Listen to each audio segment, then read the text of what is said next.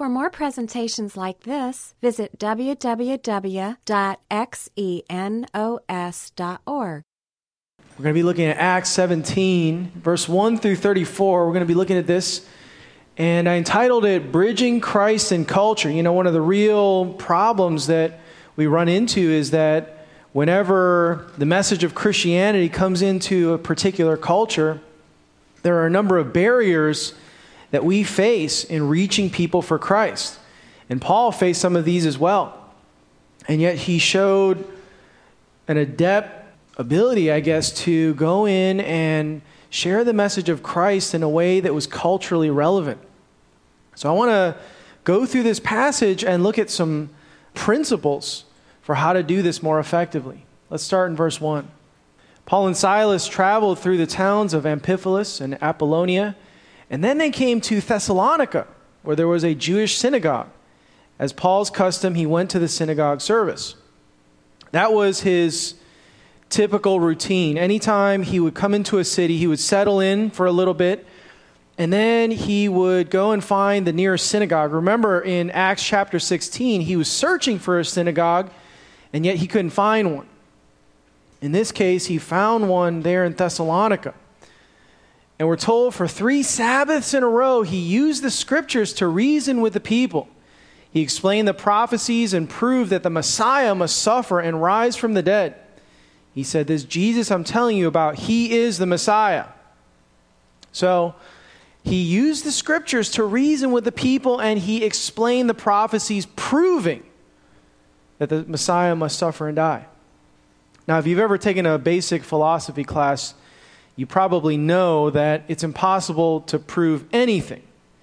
And yet, Luke uses this language where he says that Paul was proving that Jesus was indeed the Messiah.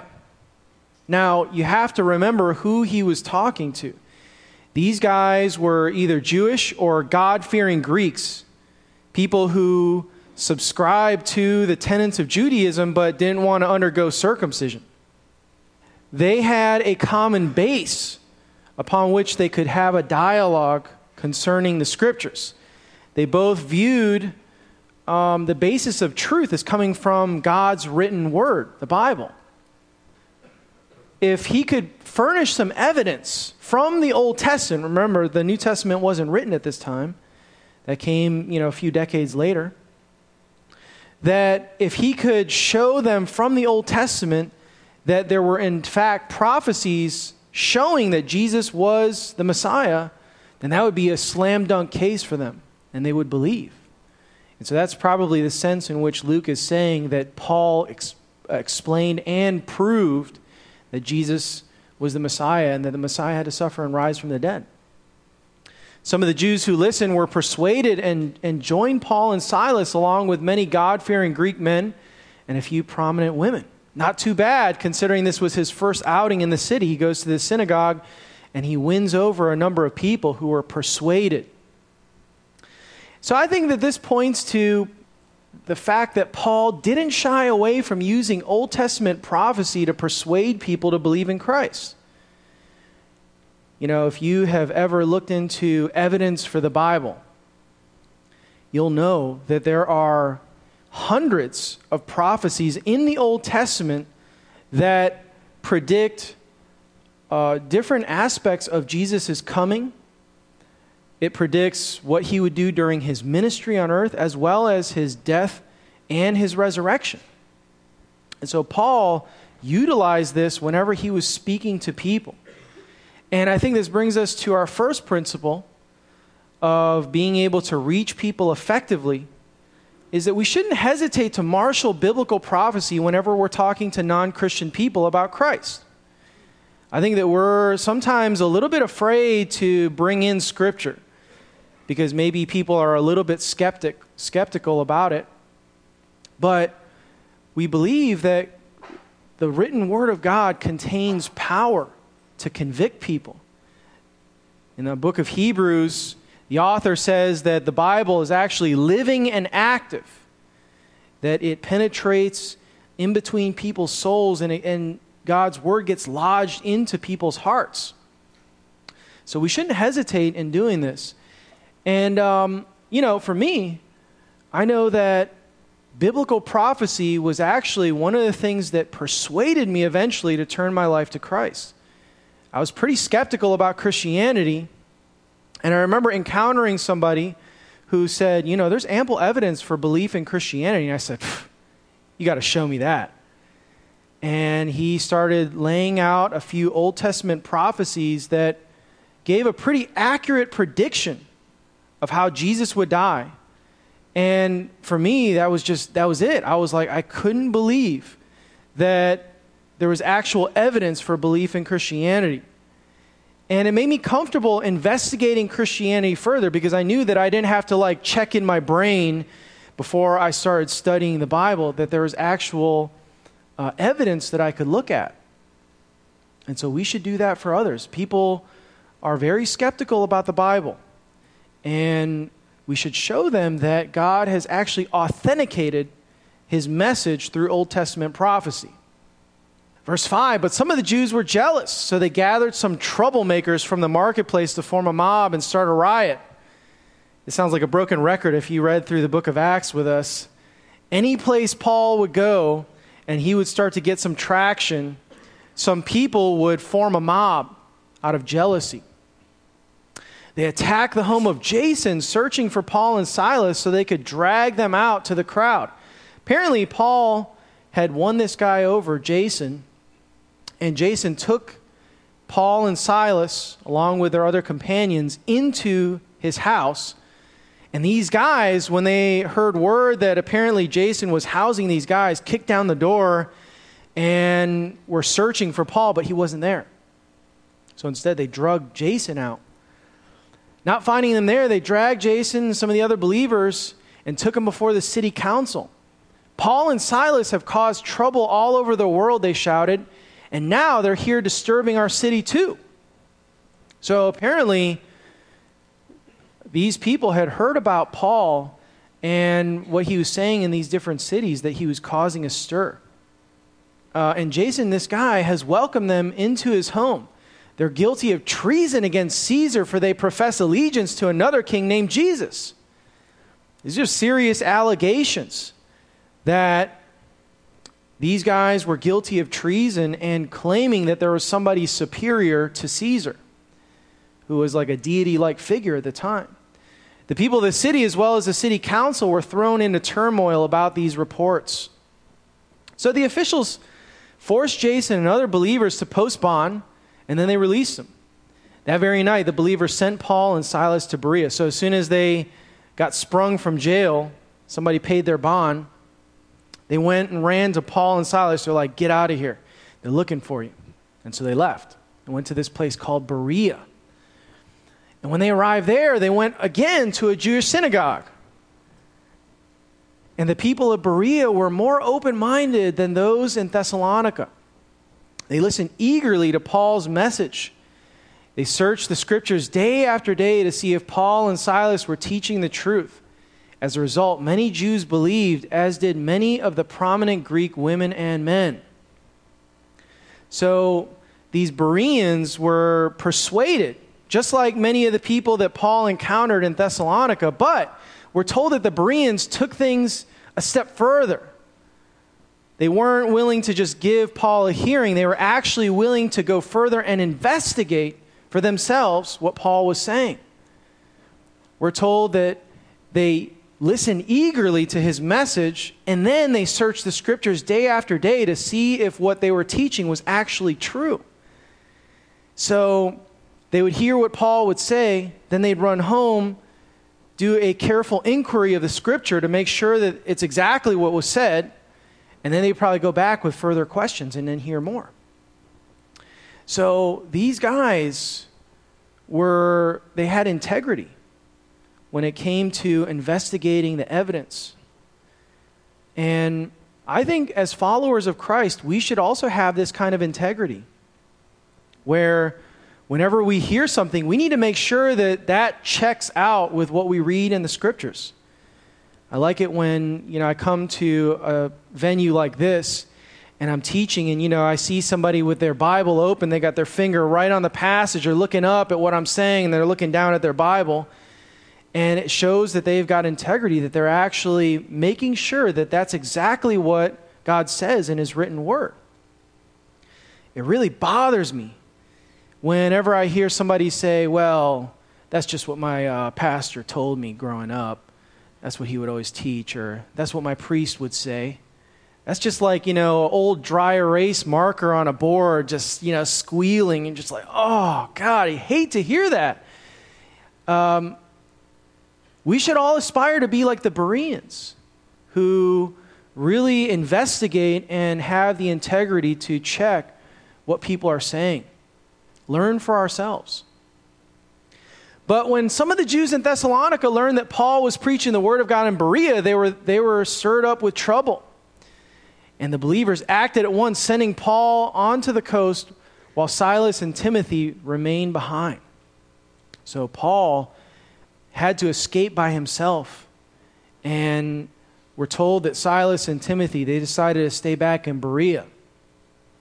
Those escorting Paul went with him all the way to Athens. Then they returned to Berea with instructions for Silas and Timothy to hurry and join him. While Paul was waiting for them in Athens, he was deeply troubled by all the idols he saw everywhere in the city. Now, it's interesting that we're told that they returned to Berea with instructions for Silas and Timothy to hurry and join him. Paul didn't like the idea of being out there by himself, contrary to what we envision in our minds about Paul, that he was sort of this lone ranger who was just blazing this trail for Christ by himself. No, we're told that he actually was eager to have them join back with him because he liked the companionship. But he strolls into maybe the greatest city in the ancient world, Athens. It's hard to really describe the prominence Athens had in the ancient world. Most scholars today view Athens as the cradle of Western civilization as we know it. We know that during the 5th century, it was a powerful, democratic city-state. And really, a lot of democratic systems are based in some part on what we see in Athens and in Greece. We also know that Athens boasted an incredible literary, academic group of people. We know that historians such as Thucydides, who wrote the Peloponnesian Wars, Herodotus, who wrote the Persian Wars, came from Athens. We know that some great writers such as Sophocles and Euripides came from there. And we also know that Plato's Academy was located in Athens, as well as Aristotle's school of thought there. And so Athens was this incredible city that was just burbling with intellectual thought and creativity. And so I'm sure that Paul was just awestruck walking into this city. We know that there were these incredible temples that were built in dedication to the pantheon of gods there. And yet we're told that Paul, even though I'm sure he was struck by the beauty of Athens, was mostly troubled by all the idols that he saw in the city. Literally, it was full of idols. And it conveys a sense that the whole city was just swamped with idols. Xenophon, a famous writer, says that it was easier to find a Greek god in Athens than there was to identify a man. That there were so many altars, so many temples dedicated to the gods that the entire city was just filled with it, contained them. Well, he went to the synagogue to reason with the Jews and the God-fearing Gentiles, and he spoke daily in the public square to all who happened to be there. And then he also had a debate with some of the Epicurean Stoic philosophers. It's amazing all the different people that he was trying to reach here. First of all, we're told that he goes to a synagogue. So he was reaching the religious people, probably showing them the same Old Testament passages he showed the Jewish believers in Thessalonica and Berea, persuading them about Christ. And then we're told that he also was able to go to the public square, the Agora, which not only represented the marketplace, but also it was the center of life in a city. And, Paul, where he came from in Tarsus, that city was actually a major, artery in the ancient world. And so Paul was used to seeing merchants from distant lands who spoke different languages, who were from different races, coming through the city. And Tarsus had a major agora. And so he felt adept at going into the agora and speaking to the people there and talking about Christ to anybody who would be willing to give him a listen. In addition to that, we're also told that he went to the Epicurean and Stoic philosophers. The Epicureans and the Stoics were the intellectuals of the day. And Epicureans believed that God was distant, and as a result, there was no judgment after death. And so they believed that the best way to live life was just to live for pleasure, since life was going to end soon. The Stoic philosophers, on the other hand, were more pantheistic in their view. They believed that God was sort of everywhere and that life was determined. They were fatalists. And so they believed that a person should live by their duty and in harmony with nature and in reason.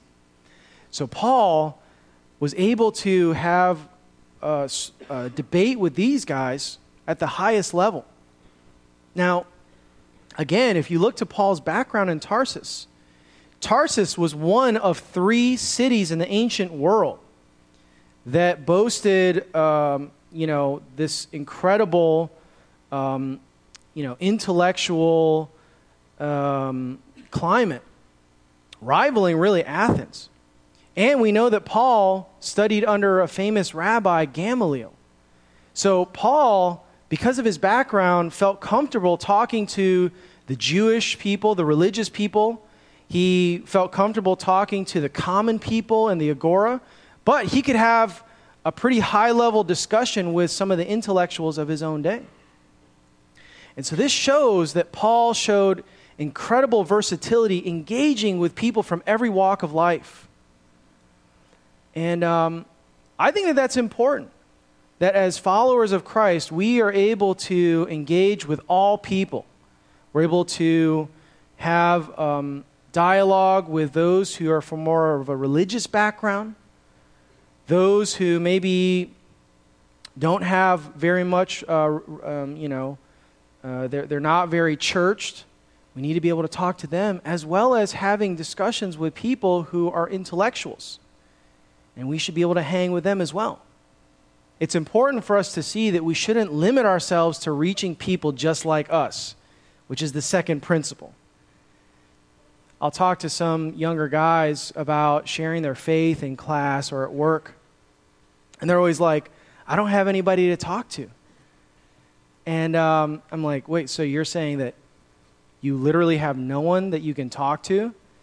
And what they really mean is that they have nobody like them who they feel comfortable talking to. They talk to the middle-aged woman that they see every single day, or, this person who is totally different than them, and they simply exclude those people because they're like, I can't relate to this person.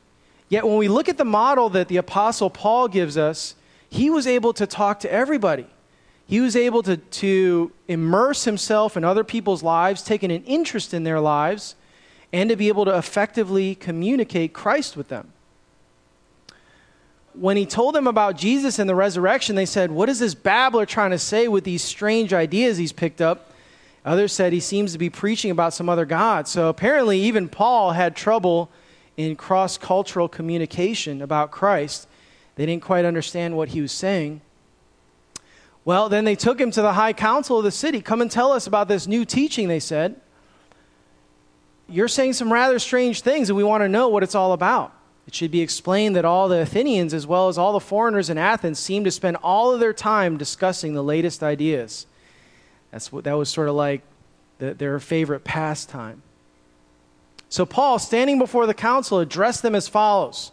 Men of Athens, I notice that you are all very religious in every way. For as I was walking along, I saw many of your shrines, and one of your altars had this inscription, to an unknown God. This God whom you worship without knowing is the one that I'm telling you about. So Paul is strolling through Athens, observing the city, and he stumbles across this altar which contains an inscription to an unknown God. Now, this actually has some interesting historical background. Diogenes, a 3rd century AD writer, in his book called The Lives of Eminent Philosophers, talks about a man named Epimenides, who was a poet and Greek philosopher. Actually, he was from Crete. And apparently what happened was in the 5th century BC, there was a plague that broke out in the city, claiming many people's lives. And the elders of Athens felt confused, and they decided to summon this guy named Epimenides because he was so wise. And so they brought Epimenides from Crete, and when he arrived on land, he addressed the council on Mars Hill. He said, the next morning, what I want you to do is I want you to take some sheep, both, white and black, spotted, a mixture. And I don't want you to feed them at all the night before. And then I want you to bring them here the next morning along with some stonemasons. And so the people were very confused. They didn't understand what his plan was, but they decided to go with it because they were so desperate. So they show up the next morning, and he says, I want you to set these sheep free. And the ones that don't forage but lay in the grass, I want you to take note of the spot in which they lay, and I want you to build an altar there. We're going to sacrifice those sheep, and that's going to appease the gods. And the people thought, that's insane. A sheep that hasn't eaten all day, they're going to forage on this lush grass, or they're going to walk around this lush grass and not forage at all. And to their surprise, several of the sheep lay down without foraging at all. And so the people mark those spots. Immediately, Epimenides told him, I want you to build an altar right there. And when the stonemason said, who should we dedicate this to? He said, we should dedicate it to an unknown God. And so they constructed those altars, sacrificed those animals, and according to Diogenes, the plague subsided. And so centuries later, Paul is walking through that same area of Mars Hill, and he stumbles across one of these altars. And he says, that unknown God, this is the God whom I'm describing, who I'm talking about. And so Paul, he was always foraging for relevant ways to introduce the message of Christianity. He was a student of his culture. And in the same way, we need to consume media, literature, and art with a critical eye, seeking ways to expose ideologies that drive our culture, just like what Paul did. A lot of times we are passively consuming these things, and we might even be buying into the underlying values. And yet Paul, he was able to see beneath that. He was able to see that there were ideologies driving these people that were contained in their literature, in their culture. And he used that as an opportunity to be able to introduce Christ. Well, he says, this God whom you worship without knowing, he's the one I'm telling you about. And so he uses that as a launch pad for what he's going to say in the rest of his speech. But again, this is interesting because Paul assumes that people possess an inner sense of the one true God. He jumps right to that. Even though they lived in a polytheistic society, culture, where there were hundreds of gods that they worshiped, he just assumed that they knew inherently, I guess, on a deeper level, that there was one true God that needed to be worshipped. Paul actually elaborates on this in Romans 1, verse 18 through 20. He says, for the wrath of God is revealed from heaven against all ungodliness and unrighteousness of people who suppress the truth by their unrighteousness, Because what can be known about God is plain to them because God has made it plain to them. For since the creation of the world, his invisible attributes, his eternal power, his divine nature have been clearly seen because they are understood through what has been made, so that people are without excuse. Notice that? He says, when you look out into the world and when you look to yourself, there's an imprint suggesting God's design. And it's so clear to people that he says people are without excuse. And yet he points out that the reason why people disregard God has to do with the fact that they suppress the truth in unrighteousness, that we find new and inventive ways to explain the world without God. In large part because we don't want to have to acknowledge him or have to account to him for our lives. You know, I was thinking about what are new ways or new inventive ways that, you know, in our culture, we suppress the truth in unrighteousness. And immediately what pops to my mind is this concept of scientism. You know, scientism is the belief that truth can only be found through science. Any objective truth, that is. John Lennox, in his book, God's Undertaker, defines it this way. He says, science enables us to understand what we did not understand before, and by giving us understanding of nature, it gives us power over nature. Think about the blind optimism people have in science, that one day it's going to completely eradicate cancer. They could potentially prolong our lives in a way that seems, miraculous, so to speak. That science really explains all the things that people used to say was a result of God. And so we really have discarded with this idea of God as the creator or designer of the world because science has explained all of the gaps that we had in our knowledge. You know, you'll hear people say stuff like this, like science has replaced our need for faith. One of the problems with that is that science fails to answer some of the biggest questions in life. Francis Collins, the former director of the Human Genome Project, says this: science is powerless to answer questions such as, why did the universe come into being? What is the meaning of human existence? What happens after we die? You know, it can't answer some of these deeper questions. It may explain some of the mechanisms which have brought the universe into existence, but it can't explain the cause of its existence. Also, you know, we exercise faith in really every area of life, including science. You know, when you came here and you scouted out the chair that you eventually sat on, you know, did you evaluate and think, it's got 4 legs? I think I saw somebody sitting on that last week. Maybe it was the same chair. I don't know. But, you know, I'm going to put my full weight on this and trust. Put my faith, really, that it's going to work, right? We exercise faith on a daily basis.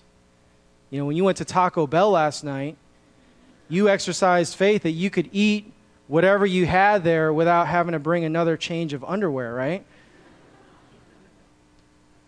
This works also in science. You know, think about, for instance, Newton's inverse square law of gravitation. You know, it explains how planets orbit around the sun in ellipses. And based on that, we can predict things like, you know, lunar and, eclipses. And yet, it presupposes one thing, that what happened today or yesterday will happen tomorrow. And so there's still an element of faith that even in science, you know, the things that have been true, the pattern that has been established, will continue on. And so we would have to say that even science has to rely in part on faith. Really, scientism's fatal error has to do with the self-refuting nature that many people who hold to scientism put forward.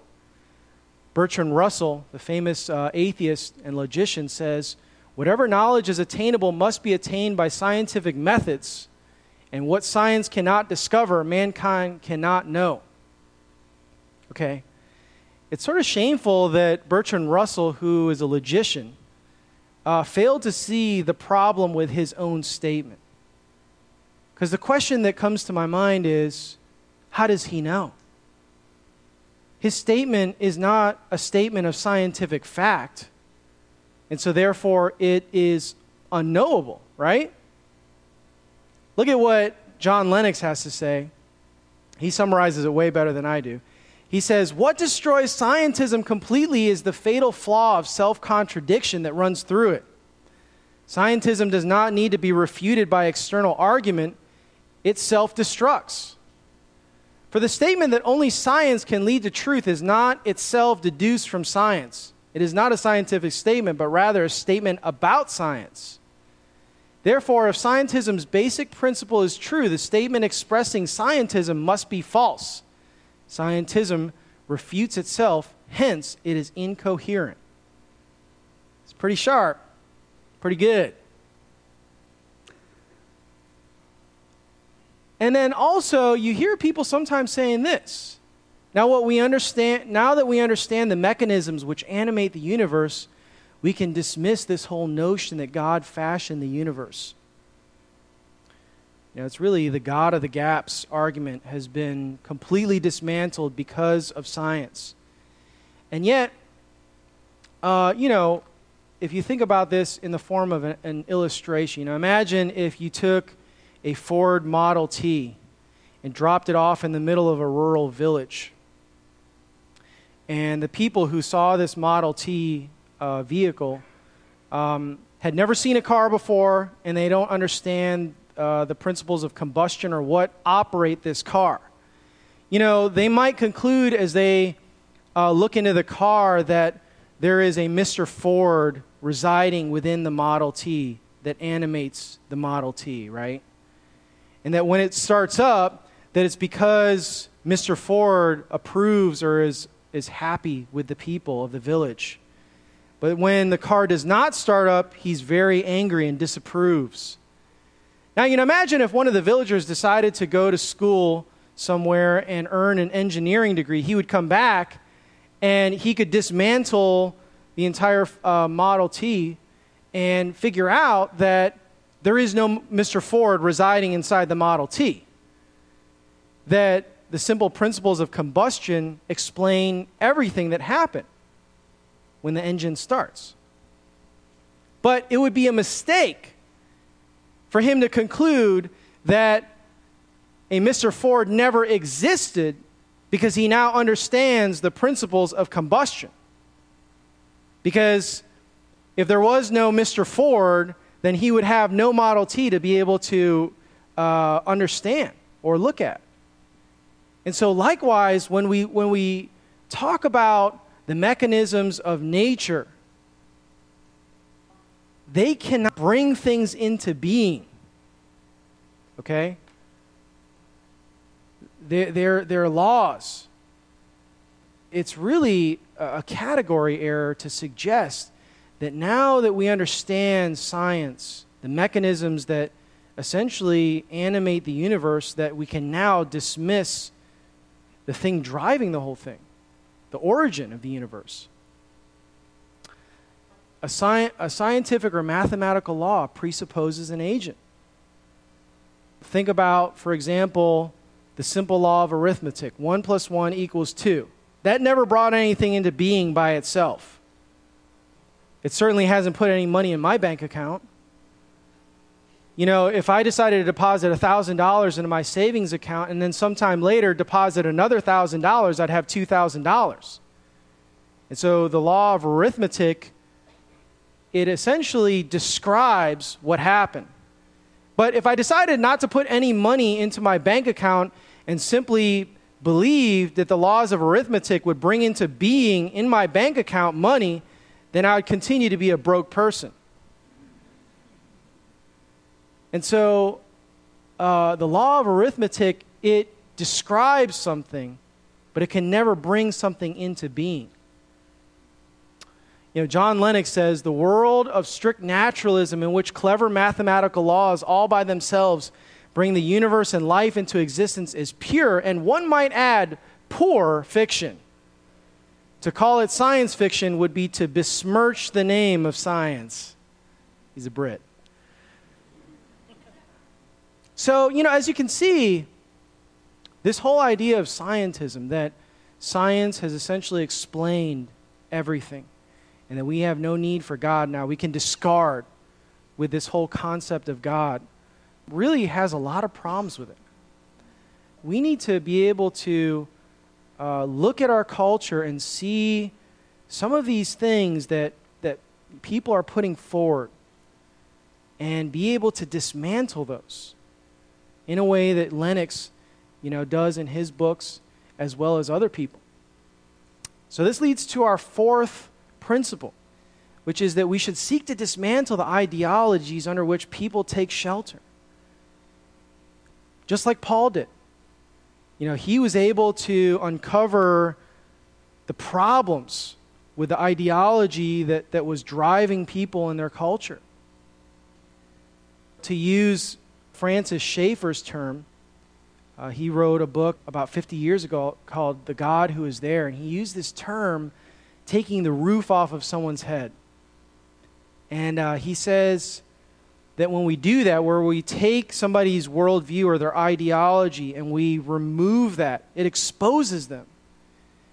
And he points out that it's unpleasant to be submerged by an avalanche, but we must allow the person to undergo this experience so that they may realize his system has no answer to the crucial questions of life. He must come to know that his roof is a false protection from the storm. And so we need to delicately but also directly uncover some of the problems with people's ideology that prevents them from actually coming to know Christ. Well, in verse 24 and 25, Paul says, He is the God who made the world and everything in it. Since He is the Lord of heaven and earth, He doesn't live in man-made temples, and human hands can't serve His needs, for He has no needs. He Himself gives life and breath to everything, and so He satisfies every need. Remember, they lived in a society where there were hundreds of gods, and they had constructed numerous temples as well as altars in dedication to these gods. And Paul points out, this God, the one I'm talking about, He doesn't need a house for people to build, to live in. He is the God of the universe. And he says human hands can't serve His needs. Paul says, from one man He created all the nations throughout the whole earth, and He decided beforehand when they should rise and fall, and He determined their boundaries. His purpose was for the nations to seek after God and perhaps feel their way toward Him and find Him, though He is not far from any one of us. I'm not sure I really like this translation. In verse 27, the New American Standard Bible says this, that they may grope for Him and find Him, though He is not far from each and every one of us. I like that imagery. You're in the darkness and you're groping around trying to find your way, and yet Paul says that He's not far from us. And so, contrary to the Epicurean view, where God was distant, Paul points to the fact that God is actually nearby. He's close. And even though we search for Him, He's standing right there. He's waiting for us. I love that imagery. It kind of reminds me of, have you ever watched that movie, Silence of the Lambs? At the end of the movie, Jodie Foster is in this basement, this dark basement of a serial killer named Wild Bill. And she's groping around in the darkness, and, Wild Bill is just standing right there because he's got these night vision goggles. And it kind of reminded me of this. Except God's not creepy like Wild Bill.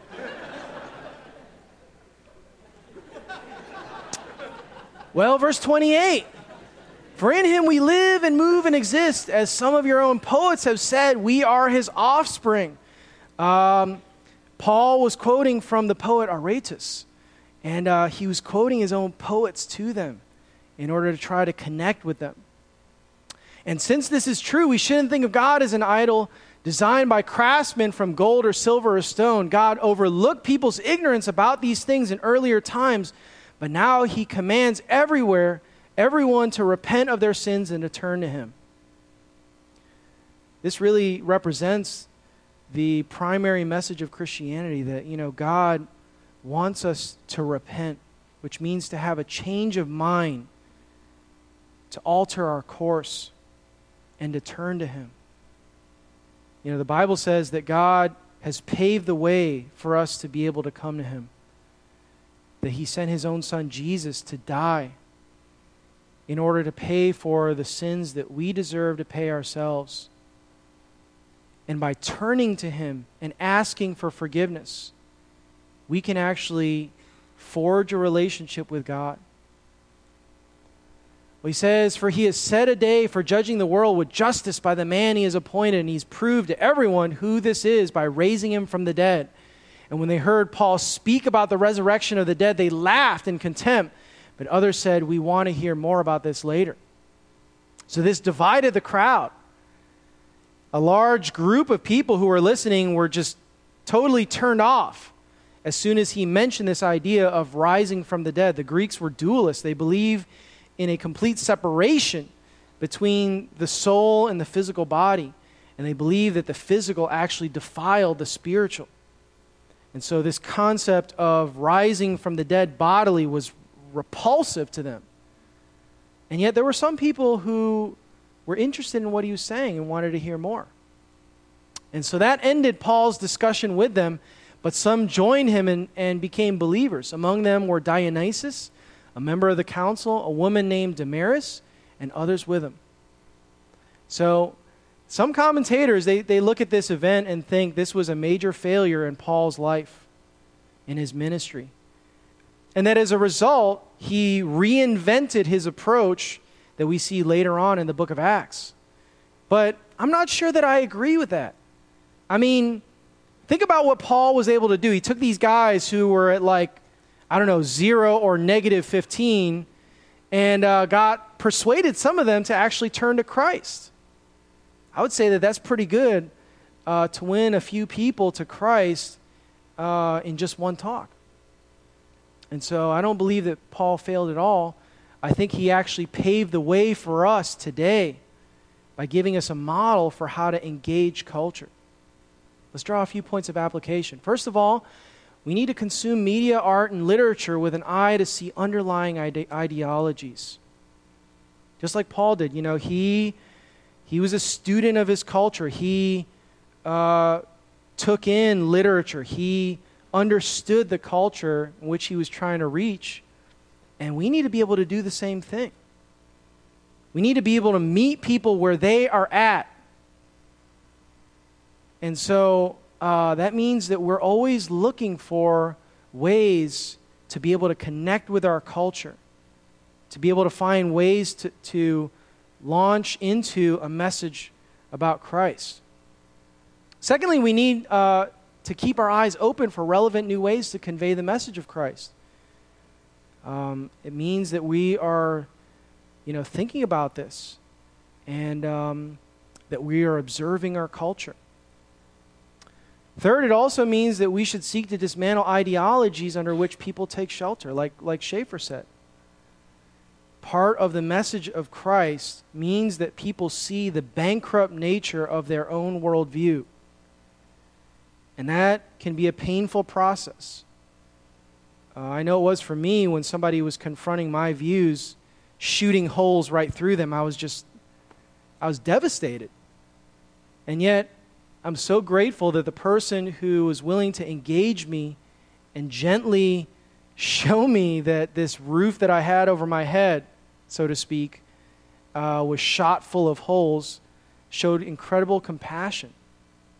And so we need to be able to exhibit compassion as we are exposing the false thoughts that keep people prisoner or prevent them from seeing their need for God. Yeah, Lord, we know that the reason why Paul was able to reach people where they were at and to be able to share the message of Christ with a variety of people from different backgrounds has to do with his love for people. And that's what caused him to get outside of what was comfortable for him and to get immersed in other people's lives and in their culture. And I pray that we would follow his example in our desire to love people and share your love with people, that we would find ways to be able to connect with people in our culture. And I pray, too, that we would be students of our culture, like Francis Schaeffer and some of these other guys who really were ahead of their time, and pray that we can provide that the penetrating critique that he was able to provide in his day about the culture, but also do so with just a tone of compassion and empathy like he did as well. Pray that in Jesus' name. Amen. This study was recorded at Xenos Christian Fellowship and is copyrighted. You may freely copy and distribute it as long as you keep it intact and do not sell it.